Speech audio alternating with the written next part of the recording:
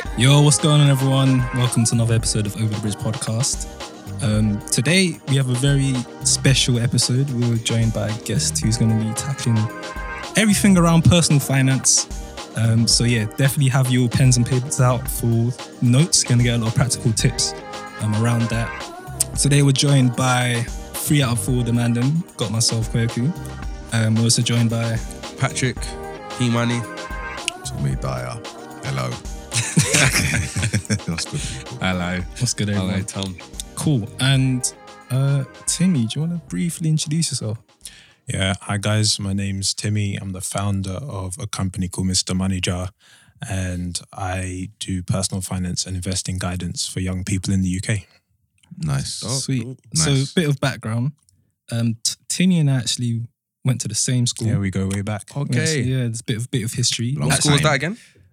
Wellington County Grammar School for Boys. We got Waddington. Yeah.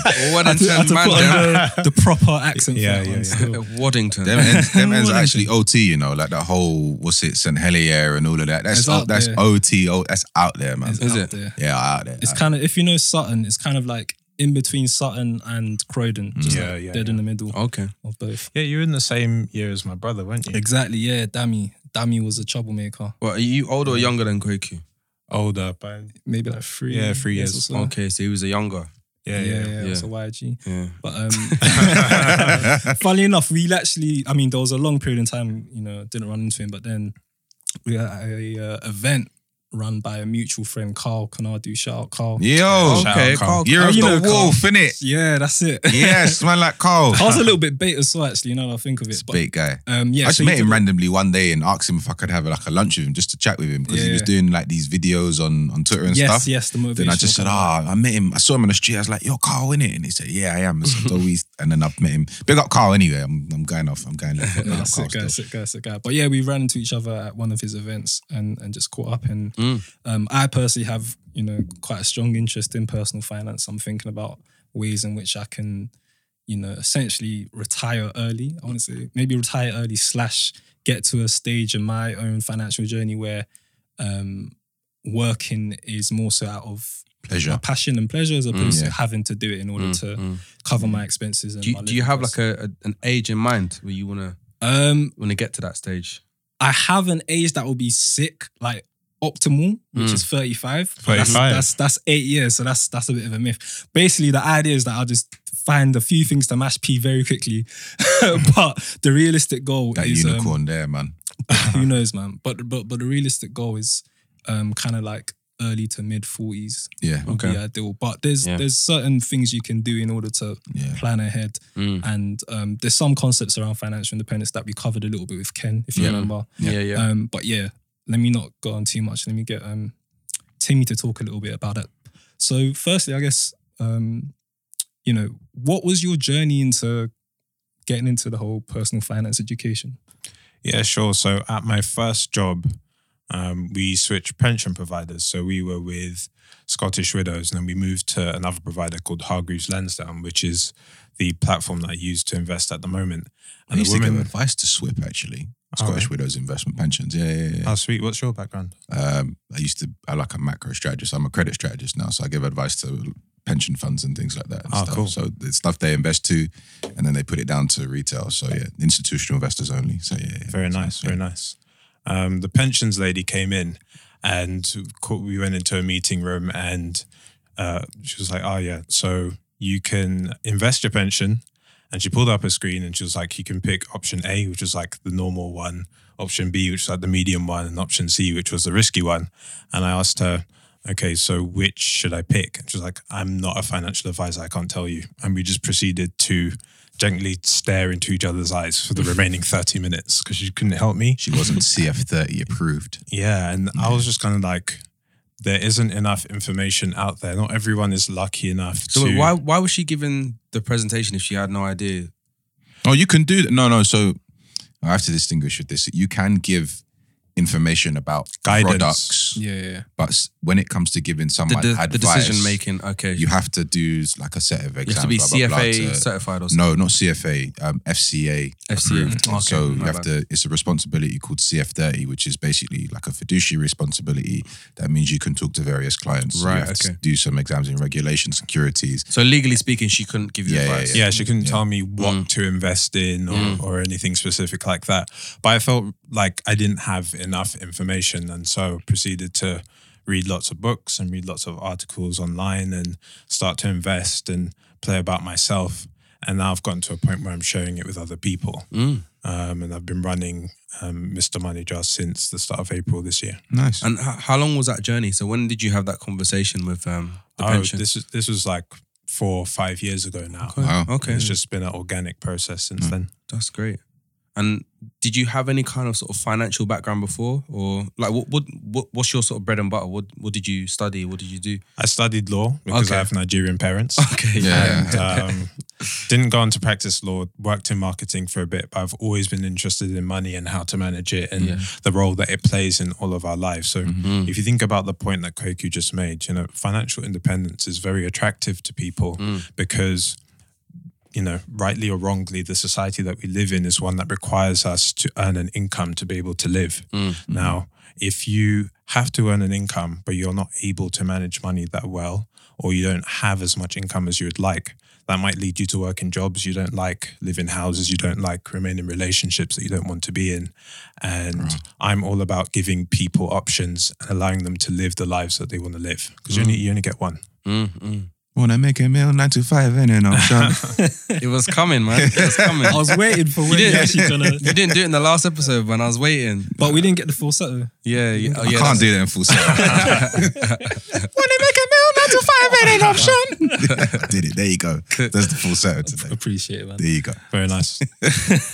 But yeah, that's a really interesting point that you made about, because obviously money does make the world go round, but we don't, well, at least I've never really stopped to think, wow, like not being in the financial position that I want to be in is holding me back, not just from acquiring stuff, but actually just like, I mean, you mentioned relationships and Tom was like, raw. And I was like, in my head, I was like, raw as well. Yeah. But yeah, it's I've never thought of it that way, but it is kind of, it's quite a, Gives you choice, innit? yeah. With the work you do, who do you find kind of like being drawn to information? Like, who's your core audience, would you say? Yeah. So I do a monthly meetup that's free to attend. The people who attend, and it's in Brixton, so the people who come to that tend to be more reflective of my demographic, sort of 18 to 34, professionals, earning well educated, but maybe have a lot of money sitting in savings accounts and don't really know what to do with it. Equally on Instagram, it's a similar demographic. And I'm just finding ways to reach, because there's a lot of good stuff being done, I think, for people who are slightly older than us. So do we all know who Martin Lewis is, for example? Yeah. Founder of Money Money Saving Expert. Yeah. He's good. So he's very, very good, and I emulate myself after him. But I sort of feel like the audience he's addressing are people who maybe already own homes, Right. have a bit of equity. I'm trying to reach the layer below that, people who are perhaps still renting, and are looking for something different to do. And you mentioned that it's a lot of your following is people that belong to your demographic. Do you mean that just in sort of working terms, like employment wise, or like young black people as well? Do you know what? It's very, very mixed. It's not just black people, it's black, white, Asian, men, women, which I'm actually really happy about, because I thought, there's a certain extent to which I could just be speaking to a room of dudes who want to like invest and make a quick buck, but the desire to better oneself and to get a better management of money is shared by all. It was funny you was talking about a quick buck. I often find it funny when people say, you talk to someone, what do you invest in? I invest in FX. It's like, I saw that. okay, now this is the thing is, it's like, okay, so is it cash or is it synthetic? What does that mean? Because I'm very not financially minded. Foreign exchange. So like you. Oh, FX. Yeah, okay. sorry, FX. Like, and so it's like, Yeah, is it okay. cash or is it synthetic? Like, and I'm like, I don't know what that means. I'm like, so are you actually going to someone and you're saying, I want to buy dollars, against and I'm going to buy it with pounds, or are you betting that the pound Yeah. goes up? That's not investing, that's speculation. Yeah, anyway. yeah. And sometimes I often feel, and you can go on about this as well, I often feel people just get the difference between investing and speculation. Yeah. And even when it comes to investing as well, I think people often get the time horizon quite wrong, or they don't understand that there are different types of investors. There are different styles of investing as well. So there are people who you get people who are like super, super long-term investors. You don't care about the fluctuations. And this is like the Benjamin Graham kind of school of thought. You find a Or a valuable Buffett. company, or a Buffett. I mean, Yeah, Buffett yeah. was taught by Graham, right? He went to go Yeah. and seek him, and that kind of school of thought, which says, let me go and buy something. Buffett used to own Gillette and put it in his portfolio in Berkshire Hathaway, which is one stock in a Class A is $200,000 now. It's come from a long way. And he said, you buy something that sticks and it's always going to have a long-term value. So there are different kinds of investing, but I feel that people often don't know that. Yeah, so my best definition of investing is the allocation of your current resources in the expectation of a future return, Okay. right? Although future returns are not guaranteed. And how Which does are, it? which are not guaranteed. If you do not expect a return, then you're speculating. And if you don't expect a return in the future, then you're trading. And it's very, very important. Say to that. know Say, the difference. say that again. So If you don't expect a return, then you're speculating. then you're gambling. Yeah. And if you expect the return now, as opposed to Right. years and years in the future, then you're trading. Yeah. Right. Okay. makes Okay. sense. Which See, are I've very never- different things. Yeah. And what if somebody is sort of speculating, but they are Making money from it. Or- so they like you're expecting a return, but you're like it's iffy. Does that still count Yeah, and as actually speculation? And also, there's a question as well in it, because I kind of want to question your definition on that as well, because let's say you're an investor, right? You are an investor. You're an institutional investor. You buy something, and the allocation size, you buy a bond, the allocation size of bonds of 100,000 by 100,000, so 100,000 is your minimum clip. You lose money, but you didn't expect to lose money on it, and it said it was a credit instrument. Does that make you a trader, or does that just make you someone who just got mismarked when you have to now mark your book to market? I think so. That's a question about inputs versus outcomes, right? If you've done your due diligence and you've done your research and the investment's not gone well, that's part of the risk of it. Okay. Yeah, For yeah. me, it's about the attitude you go into when you make the Okay. No, investment. thank you. So it comes down to your sort of preparedness before you put your resources Yeah. down, essentially. So Yeah. if you've done the research and you've calculated that you're going to actually make some money out of this, that is an investment, rather than someone who's just putting money at something because it's like, it might go up, it might go down. We'll see what happens. Yeah, That's I mean, speculation. Let's look at and that speculation is not immoral. There's nothing wrong with it. It's just But that's it's just the key a difference. definition. Different mindset, Yeah, right? And if we look at a lot of the behavior around cryptocurrency in 2017, towards the end of 2017, that's speculation, right? there were people just throwing money in because it was going up. Yeah. Yeah. But why was it going up? Animal There's no spirits. fundamentals. Yeah. behind it. Cool. So, no, go on. No, I just Actually, wanted please. to understand a bit more about. So you said that you did a lot of reading. Where did you start? Like, because I'm when it comes to finance, I'm still very much a novice. Okay. So I would recommend to everyone very good book, Rich Dad Poor Dad. I think that has a lot of the fundamentals about the difference between assets and liabilities in there. Simple definition: asset is something which puts money in your pocket, and the liability is something which takes money out. And if you net over the course of your productive life buy assets, so stocks. But also you could, this podcast is an asset. You could write books, you could invent things. Then you will become wealthy because those things will work on your behalf to earn money. Equally, if you eat, drink, wear your money over the course of your life, then you'll lose money because those aren't things which tend to appreciate in value over time. Okay. So Rich Dad Poor Dad is like the sort of 101 for you. That's a good book, man. That's Yeah. a really, Very good. really good book, man. Because the thing is, like you have all these kind of like different sort of self-help books, and people always have their sort of opinions on them. A lot of the time when people talk about Rich Dad Poor Dad, for me it's like the equivalent of like in like kind of like literature of like The Alchemist. Like people are like, it's very kind of like it's stuff that Yeah. it's not that No, the thing deep, is, or it's not it's that- not tangible. I've heard Not- that one before about Rich Dad Poor Dad not being tangible. I think it's the takeaways that you get from the book, and I think one of the most important takeaways is ultimately there is something that can put money into your pocket. There is something that can take money out of your pocket. The one thing I would say about Rich Dad Poor Dad though, it was written quite a long time ago, and the interest rate was very different. Yeah, and and basically what I mean by that is, years ago you could have put your money in savings and you would have got 5, 6, 7%. Do you know what I mean? UK treasuries were doing like 7, 8, 9, 10% years ago. You could have bought a government bond which was perceived to be risk-free. In other words, there's no risk that the government will go default. At least, I mean, you go to other parts of the world, that's different. But this is like AAA rated, like it's as good as gold. In fact, they used to call the UK bonds, government bonds, are called gilts because they used to be gold edged when you got the coupon. Oh, really? Yeah. The paper used to be gold edged, so they're called gilts, like the gold standard. However, moving forward, we're now in what we call a low or zero interest rate environment. So I can't put my money in an ISA or savings account and get that kind of thing. So what's now happening is people are having to invest in more and more and more risky assets to go and get a higher return.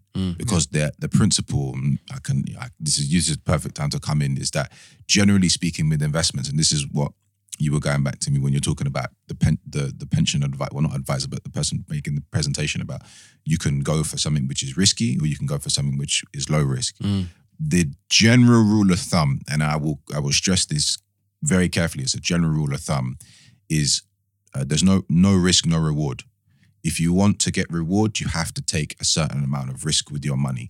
So in this practical example, Timmy, of the pensions, if you were to take the low risk option, what would that materialize into? Because you're saying there's no risk, no reward. Yeah. Why would anyone?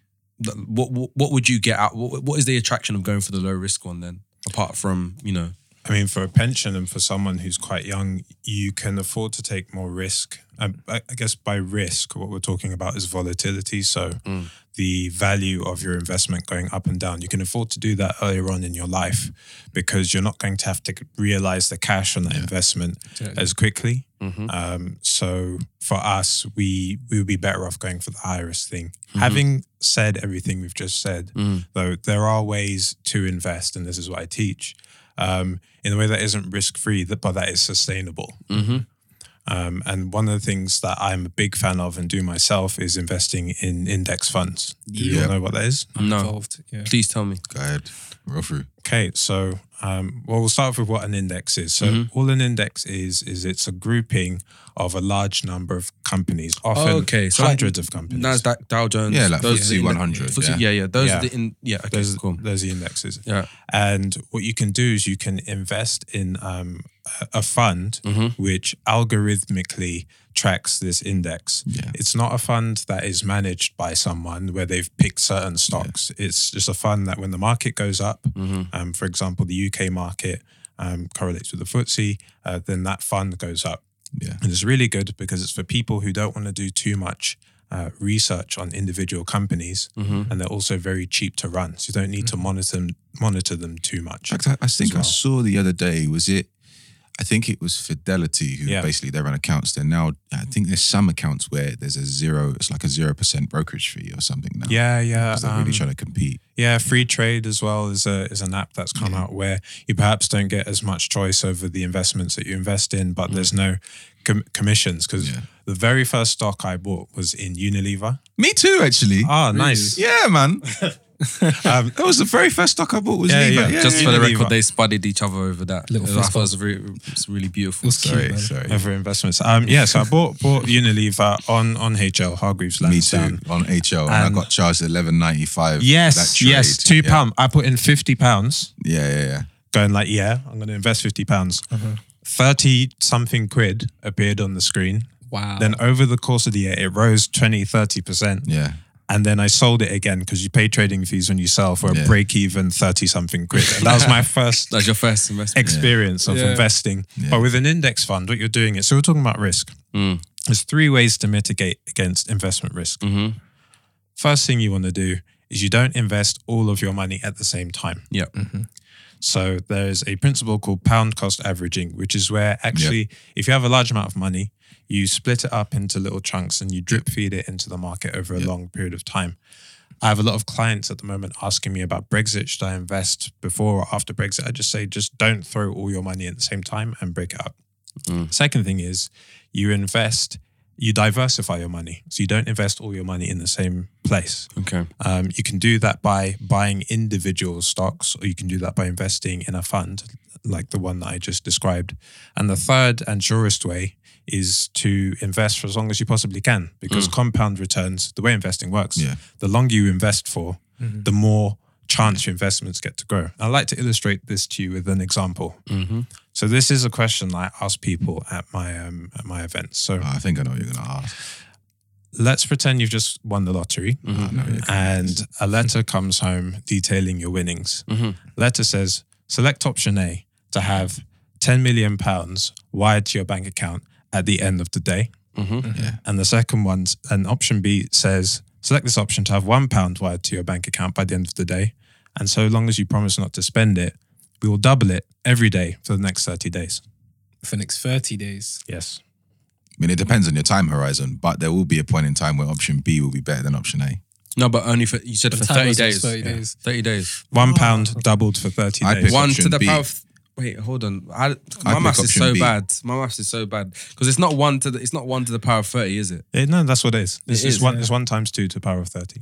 1 times 2 to the power of 30. Yeah. Yeah. That sounds like it's more than 10 Exceeds million. $10, which it does. Yeah.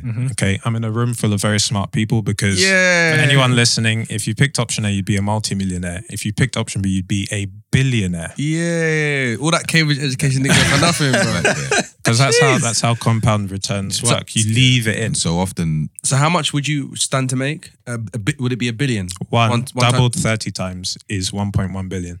Wow.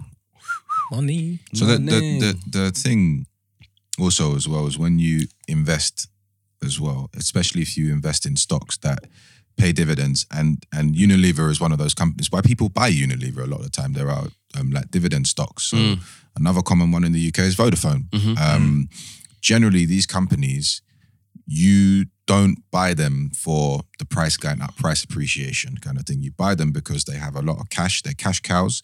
Lever it's an incredible company in terms of its cash flow generation kind of thing. Unilever. Yeah, Unilever. And so is Vodafone as well, despite all the pressures and whatever.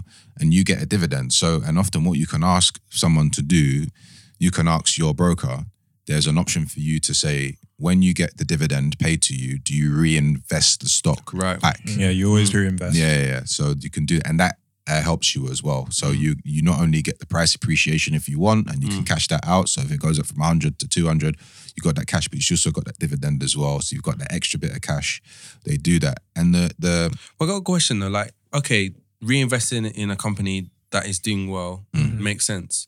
But how do you know that it's, well, you don't know that it's always going to be doing well. How do you know that? That's the difference between active and passive investing, right? So when you, as Timmy was saying, like when you invest in like these funds, these trackers, that is passive investing. You got cash, you don't want to do any research, but you're just sitting on cash. Doesn't have to be that much either. Can start off on couple hundred and stuff. It's good just to do it and to start. Like because of my job now, I don't buy any stocks. I'm not allowed to without declaring it. I have to because I give advice and I look at more on the debt side, but because I look at these companies, I just for my own sanity, I don't buy any stocks anymore or sell them.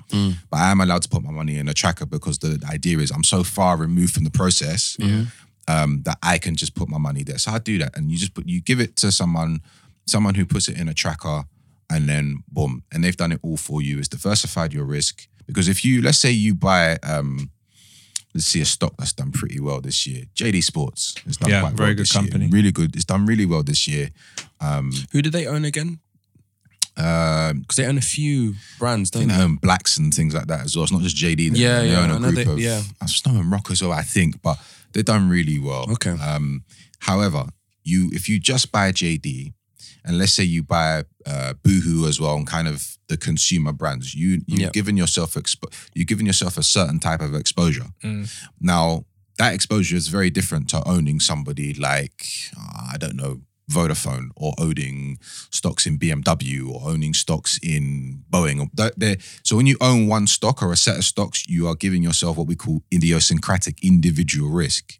So a way you can diversify that is just by, look, I'm going to put my money in a tracker on FTSE 100, market goes up, you make money, market goes down, you don't make money. And obviously that means that it's a different kind of risk. There's always a risk. So if you put your money in a passive account and then the economy tanks and FTSE 100 goes down and Dow Jones and these things, CAC 40 goes down, your value will go down as well. But that's a more macro kind of risk that you've exposed yourself to as opposed to a kind of individual thing as well. But, And you're exposed to like for instance, 100, 200 companies as opposed to just the one. So it's unlikely that even if exactly at the same time, unless it's like an economic downturn. But if one company tanks or one industry tanks, you're still diversified enough where your portfolio is not completely invested in that one industry. So the other ones will be able to will average out such that the loss you take isn't that great, which is why I personally prefer to invest in an index. Yeah. So do you all? I know you said you don't invest anymore, Tom. No, I do, but not individual stock picking like I did a long time ago. Right. Yeah. Quicker, you invest, right? Yeah, but not in individual stocks either, just in a index one, so like passively. Okay. Because I haven't started my investment journey at all yet. I've not done any of that, and that's now that I'm sort of getting closer to 30. I feel like I'm gonna put your cash. It's time to start. Now's a great time to start. Yeah. Let's use like Patrick as a case study, for instance, because like he's not. He's not an isolated case. There's going to be many people in the same position where they don't really know much about investing, and they're just starting in the journey. They might be in the late 20s, early 30s. Yeah, I'm a complete novice. So my boss at my old job was encouraging me to open up a Help to Buy ISA, and he made a very good case for it at the time. It was compelling, but I can't remember what he was talking about now. But yeah, Tim, as someone that's like a complete novice like me, and I'm sort of getting to the age of 30 where you want to settle down a bit more and just kind of actually have money to play with. What would your sort of advice be to a person like me? I'm going to take notes. Okay, so firstly, I would say if you're servicing any high interest credit card or loan debt, pay that off, because net you will be losing money if you do that, as well as investing. I was going to question in relation to that. Go on. I was going to say something, but your student loans. Student loans are a very different type of debt. Yeah. You pay it only when you earn over a certain threshold, and after 25, 30 years, it's written off. It's more of a student tax. That's the way I see it. But is there a benefit in paying it off up front? There's no benefit in paying it off up front. Pay as little as you possibly can. I was going to say my fiduciary responsibility says no, seriously, because I know people will listen. I don't want to get in trouble for saying my fiduciary responsibility says that if you come to me and ask me what do I do with my money, I have to ask you questions first.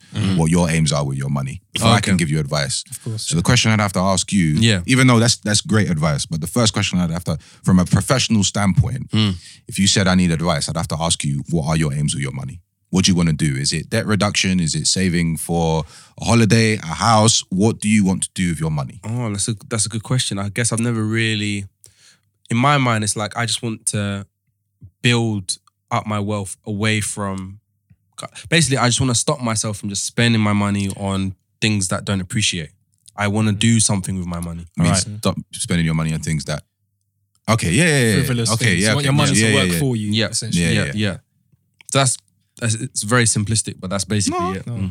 So I think it's good practice to. So let's assume that you've paid off your debts. It's good practice to have like an emergency pot of money. I don't want to be too prescriptive over how much money this is, but essentially the question you want to ask yourself is, if I was to lose my primary source of income today, how many months worth of expenses do I want to have saved away until I find another one?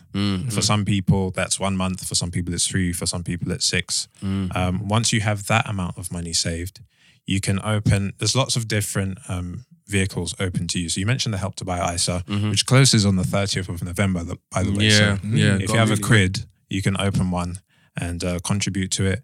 You can open a lifetime ISA. Okay. If in your objectives you want to buy a house, that's £4,000 a year that you can save and receive a 25% government bonus on, and you can use it to purchase a house up to £450,000. And a 25% return on your money is pretty much unheard of. Like, that's so you get $1,000 for every $4,000 that you put in. Yes. But you can only put up to $4,000 in that account. In every tax year. Every tax year. So it's up to $4,000. Yeah. Okay. And if you open that ISA, you can't open any other ISA. So I get, the question I get asked about most is how ISAs work, because I just think the way that they're explained is really bad, essentially. If you open up, so there's lots of, I'll start with the allowance. So the ISA allowance this tax year is £20,000. Yeah. Tax-free. Tax-free, baby. So imagine if you were to put, if you had 20 litres of water and you had lots of different pots you could put that water in, that is how ISAs work. Ah, really? Okay. So you can have a cash ISA pot, a stocks and shares ISA pot, a lifetime ISA pot, an innovative finance ISA pot. As long as you don't put in more than £20,000 across all of them, then you're good for the tax year. So you can have several ISAs. Yeah. So long as you don't exceed your £20,000. £20,000. Okay. And you can't contribute to more than one of the same type within a tax year, but you can have ones from previous tax years open. Okay, cool. So if you wanted to buy a house, you could do a lifetime ISA. Or if you simply wanted to grow your wealth, you could open a stocks and shares ISA and invest in an index fund like we've just discussed. And we know from decades worth of stock market data that the market appreciates at about 7% a year. And that turns £1 into £2 every 10 years. Okay. Cool. And actually, I wanted just to ask a kind of technical question. So you buy stocks in a stocks and share ISA. Do you have to pay the capital gains? No, so because you're insulated from that's a very good question. So an ISA is sheltered from tax. So it means that any capital gains or income that your investments generate within it, you don't pay any tax on it. Now, obviously, when you're first starting out, that will only relate to small sums of money. Yeah. But as Kweku mentioned, with the people who are part of the financial independence community, these are people who build up, sums large enough to live off the interest from their investments. Right. And that tax shelter makes a lot of difference once you get into those higher sums. You'll notice this is why, and when we talk about tax shielding and things like that, and this is why you find that years ago, I think the rules have somewhat changed, but you find this is why a lot of companies issue debt because there's a tax shield on debt, because companies can get their money back on debt that's issued, and also more importantly for I don't know if the rules have changed, but for homeowners as well, you could basically claim, I think you could claim some tax back against the rent that you owned, or even the money that you spent on renovation, you could claim back against your tax because it was an investment. So it was kind of, people often think of like tax shields, and it's not illegal. It's like a government kind of just incentive for you to go and do this as well.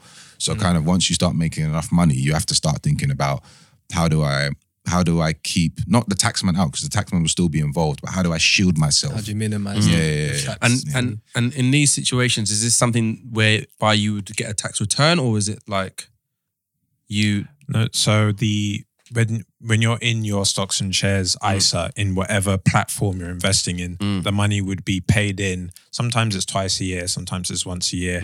Like an interest payment would be paid into your bank. It would just land. Right, okay. Yeah. Okay. And then if we just thinking in more practical terms, it's like understand your own psychology. So when it comes to stuff like saving, it's a very normal thing for people to get paid, spend, and then save if they have any money left at the end of the month. I do it the other way around. Pay yourself first, save on the day that you get paid. Do you know what I do? That's what I do. It took me years to do it, but what I do first is, everything goes to, not everything, but I have a significant portion of my salary that it just goes straight into savings / emergency funds and stuff like that. That's the first thing.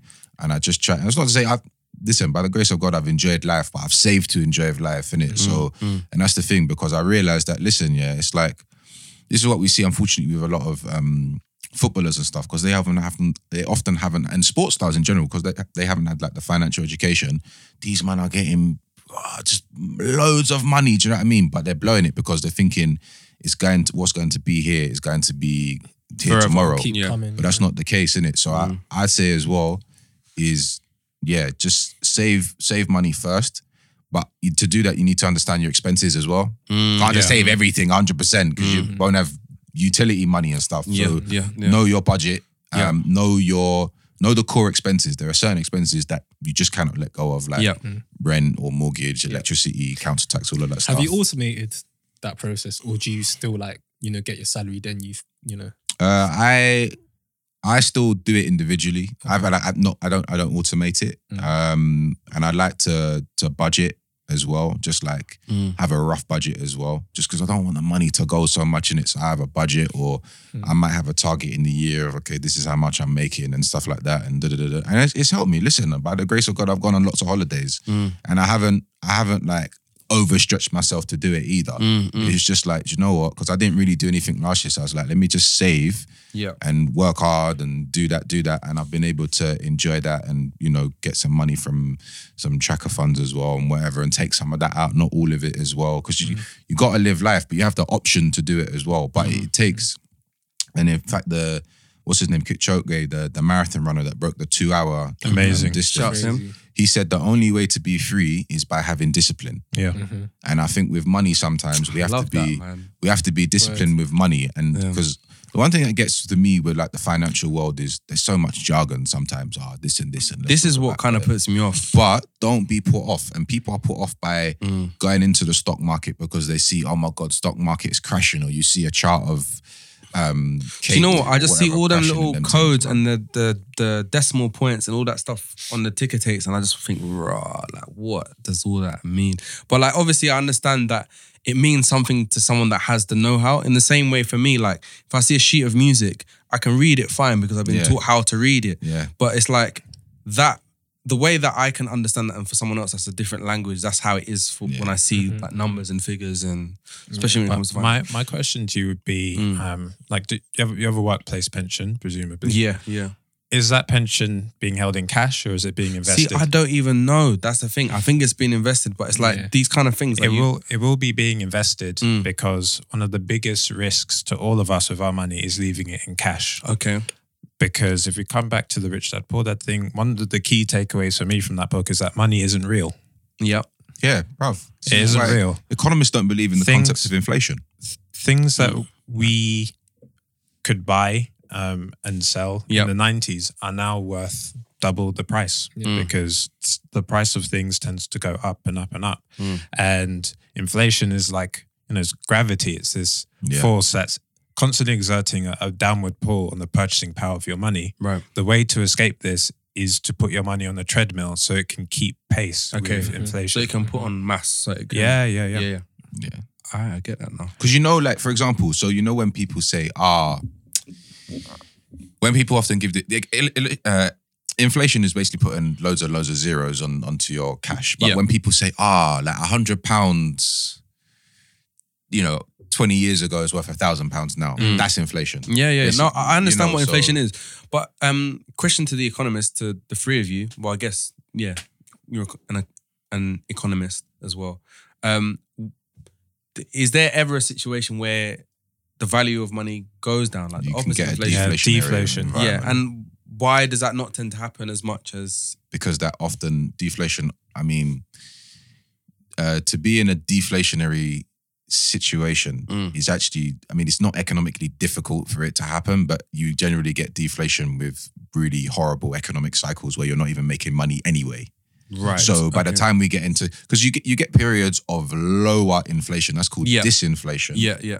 Where the rate of inflation is coming down. But for the value of goods and services, or the monetary value of goods and services, to actually not just slow down, but to decrease, probably means, God forbid, you'd be out of a job and all sorts of wahala. Do you know what I mean? Right. So it has happened. Yeah.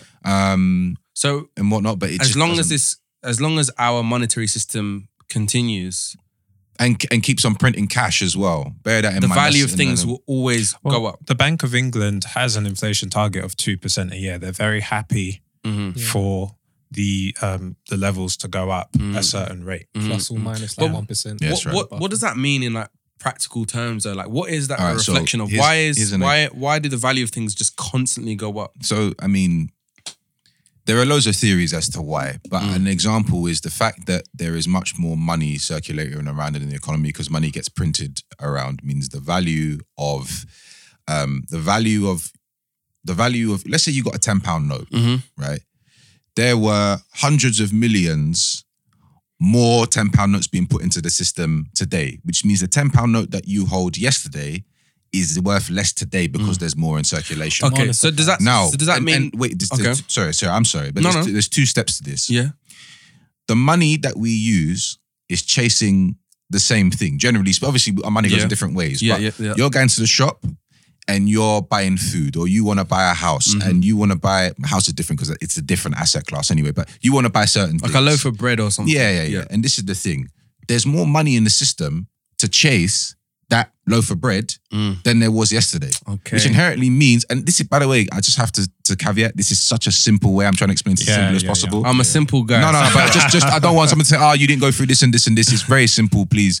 But basically, that you're trying to chase that loaf of bread. There are now many more £10 notes, £50 notes, £20 notes, £5 notes, pound coins that can chase that loaf of bread. So the value of the loaf of bread is going up because you're demanding it. So demand and supply kind of thing. So I'm basically seeing that there's a correlation between the increase in population and inflation then. Because as long as there's more people, there's I mean, there's that one. No, because I don't want to get into it too much. But then we start too deep. No. It's not that. But it's more to do with who is able to kind of. I'm talking about NAIRU here, the natural rate of unemployment. So basically, it's to do with who's in the labor force and who can use their money to chase assets. So population. Kind of, but more people who can work in the population and have money to go and work in population. Yeah. So there is kind of. But anyway, that's too much economics, man. Too much. I love it, but it's too much. Flashbacks. But the thing is, these kind of discussions for someone that's completely late helps you to understand. Like I have a very late understanding of how our economic system works, and it's funny because I'm quite critical of it. But like for me, like I need to understand. Like the mechanics, the crux of it before I'm able to really critique it properly. Well, critique it properly, but also to understand it and essentially, exploit it, make money out of it. I think you're a lot more sophisticated than you think you are. It's just that we live in a consumer society, and so we're all really sophisticated consumers and not so much investors. Right. So you understand how money works from one side of the thing. And that's a really good point. Can I tell you something as well? I remember the thing is, we all inherently have investing skills. Because if I can have a conversation with you and I can tell me about a company you like, right? And you'll tell me about this and this and this, and you'll give me an investment thesis without knowing you've given an investment thesis. Exactly, Let me tell you, many years ago, I was on an event and I met this a woman actually, and she told me she likes Boohoo. She said, I like it. And this was a long time ago. Long time ago. Yeah. So I like Boohoo. I said, and we were talking about stocks and shares. I said, are you invested? Are you long? In other words, have you bought any stocks? I said, nah. I looked it up and I said, this is good. Listen, I think it was before results. They did really well. I made like a 20% return on my money or just shy of that. Cashed out very quickly because I hadn't looked. Yeah. And I thought, and for me, as you're saying about the mind frame earlier on, that was more a trading position. It wasn't an investing thing. So I was like, do you know what? Bro, you could have been caking about now, bro. No, it wasn't a large position. Okay. But it was enough to kind of it was enough for me to have a little small holiday off the back of that. Basically. Do you know what I mean? Yeah. But the point being, and it's not even a brag thing, it was more just to say that we are all investors, and some of us we recognize the value. We recognize good companies. We recognize good assets when we see them. We're just kind of scared to get in. It's like, bruv, like you could listen, fashionista. You could come and tell me about brands that you like, and you'll come and say, I like this company or I like whatever. Do you know what I mean? I go on about Fenty all the time. That means I should be long LVMH. I'm not, because I can't be. And I'm not giving advice that anyone should go and buy LVMH either as well. Please do your research into that company if you want to invest in it. But the point being is, you'll know about all of these things. You know what I mean? Yeah. Or, bruv, you're a petrol head. So you could easily go and cop some auto stocks or auto bonds or so. Do you know what I mean? So we are all investors. We're just scared to do it. Do you know what I mean? And because there's so much jargon out there. Yeah. And I honestly think that the jargon needs to be removed from the or simplified, and that's what you're basically doing now, just simplifying the vocabulary. Exactly. And also a couple of questions Yeah. for Timmy actually. Yeah. Because I think one thing that we do need to really stress upon is the whole mindset thing. Because we can talk about theory, we can talk about the practicalities of it, but there is a shift in mindset that needs to happen. So yeah, can you touch a little bit more about that, and then also probably touch a little bit about industries that you see potentially doing well? So what do you mean by mindset? So Like changing your behavior, exactly. So be able to have a long-term, think more long-term rather than short-term. And We talked a lot about think assets versus liabilities and them and things us there. having quite a consumer-based behavior. Like, how do you shift that? Yeah, so I think that understanding the difference between needs and wants is really important. So basically, what does a person need? Their basic biological needs met. It's like the bottom 2 or 3 rungs of Maslow's hierarchy of needs. A house, clothing, this, that, and the other. And once your basic biological needs are met, anything that you spend over and above that needs to be controlled. You need to understand, as I said, your human psychology. We're survival machines. Like the wages of not having enough is death. So that's why we live in a society where people are dying from eating too much, from taking drugs, from spending too much money, because in our minds, it's way less risky to go into excess than to have nothing. I think that you should also have a learning mindset. So read, Absolutely. We live in a really instant gratification society at the moment where it's kind of like 6-second piece of content, a video, an image here or there. But a lot of the good investing knowledge out there is in books. Yep. And all the books at that. Because we have a lot of these self-help books that come out, become New York Times bestsellers, etc. But I think the information that's most valuable is the stuff that's stood the test of time. I'd say the Foundational Intelligent Investor. Intelligent Investor, Benjamin Graham, is a very good book. It's a very big book. It's a thick book, but it's Get the Spark Notes version. Warren Buffett's company, which we mentioned earlier, Berkshire Hathaway, every year. Yes, he that's the writes- letter. Yeah. Ah, yes. Is that every year? Say that again. Every year since 1965, Yeah. Warren Buffett has written an annual shareholder letter to the shareholders of Berkshire Hathaway. Okay. It's a company that he purchased as a textile company. It was doing rubbish at the time, and over time he bought majority stakes in Gillette and Coca-Cola and Even at Tesco at General some Motors point. yeah, and just GM. yeah. became a very wealthy person. When he first started writing those letters, those were more traditional shareholder letters, but over time they've become philosophical texts. Their education and experiences, kind of man. just advice on life. And what I found through reading those letters was actually that a lot of the other stuff I was reading about in the investment space came from those letters. So going back to foundational texts is key. Warren Buffett actually says that the advice he'd give to like every investor and what he gives advice to his wife about after he passes, for instance, is to invest in index funds. Yeah. So, I mean, if Okay. Warren Buffett says it, then He's done all right, some hasn't he? credence. Yeah. Didn't he loan Goldman Sachs some money years ago? Yeah, he loaned a bank some money actually, or he didn't, or there was an option for him to lend a bank a couple million years ago actually. But yeah, What I'd also say is that at my monthly meetups, we go over this stuff. Like, Okay. we take the really complicated, Yeah. the noise, the jargon, and we break it down and make it super simple. Cool. Just before you plug all of that stuff, because I think all of our listeners can stand to benefit from it. word. Is there any kind of like slightly off the wall advice that you would give? Like something that a lot of people wouldn't expect? Your eyes widen when I ask you that question. no, So maybe there isn't. Yeah, It's no, fine no, if no. not. One of the things that motivates me Mm-hmm. is the fact that, one day I'm gonna die. Okay. know? So you got to live life. That's what Steve Jobs said, Yeah. Death is the Like- greatest invention in life. Every day Mhm. is, you need to be living the life that you want. Yeah. You can't be living paycheck to paycheck in a job that you don't want. Mm. You can't be spending time with people that you don't like, that make your stomach churn. You need to live the life that you want as much as you possibly can. And having good management of money will pay back dividends on that front. Okay. Also, someone once said to me on mindset as well was, I think this might have been in Rich Dad Poor Dad actually. That basically the story, I won't give it away, but it talks about having a rich dad and a poor dad. The poor dad was like the biological dad, and rich dad was kind of someone who kind of actually gave good advice.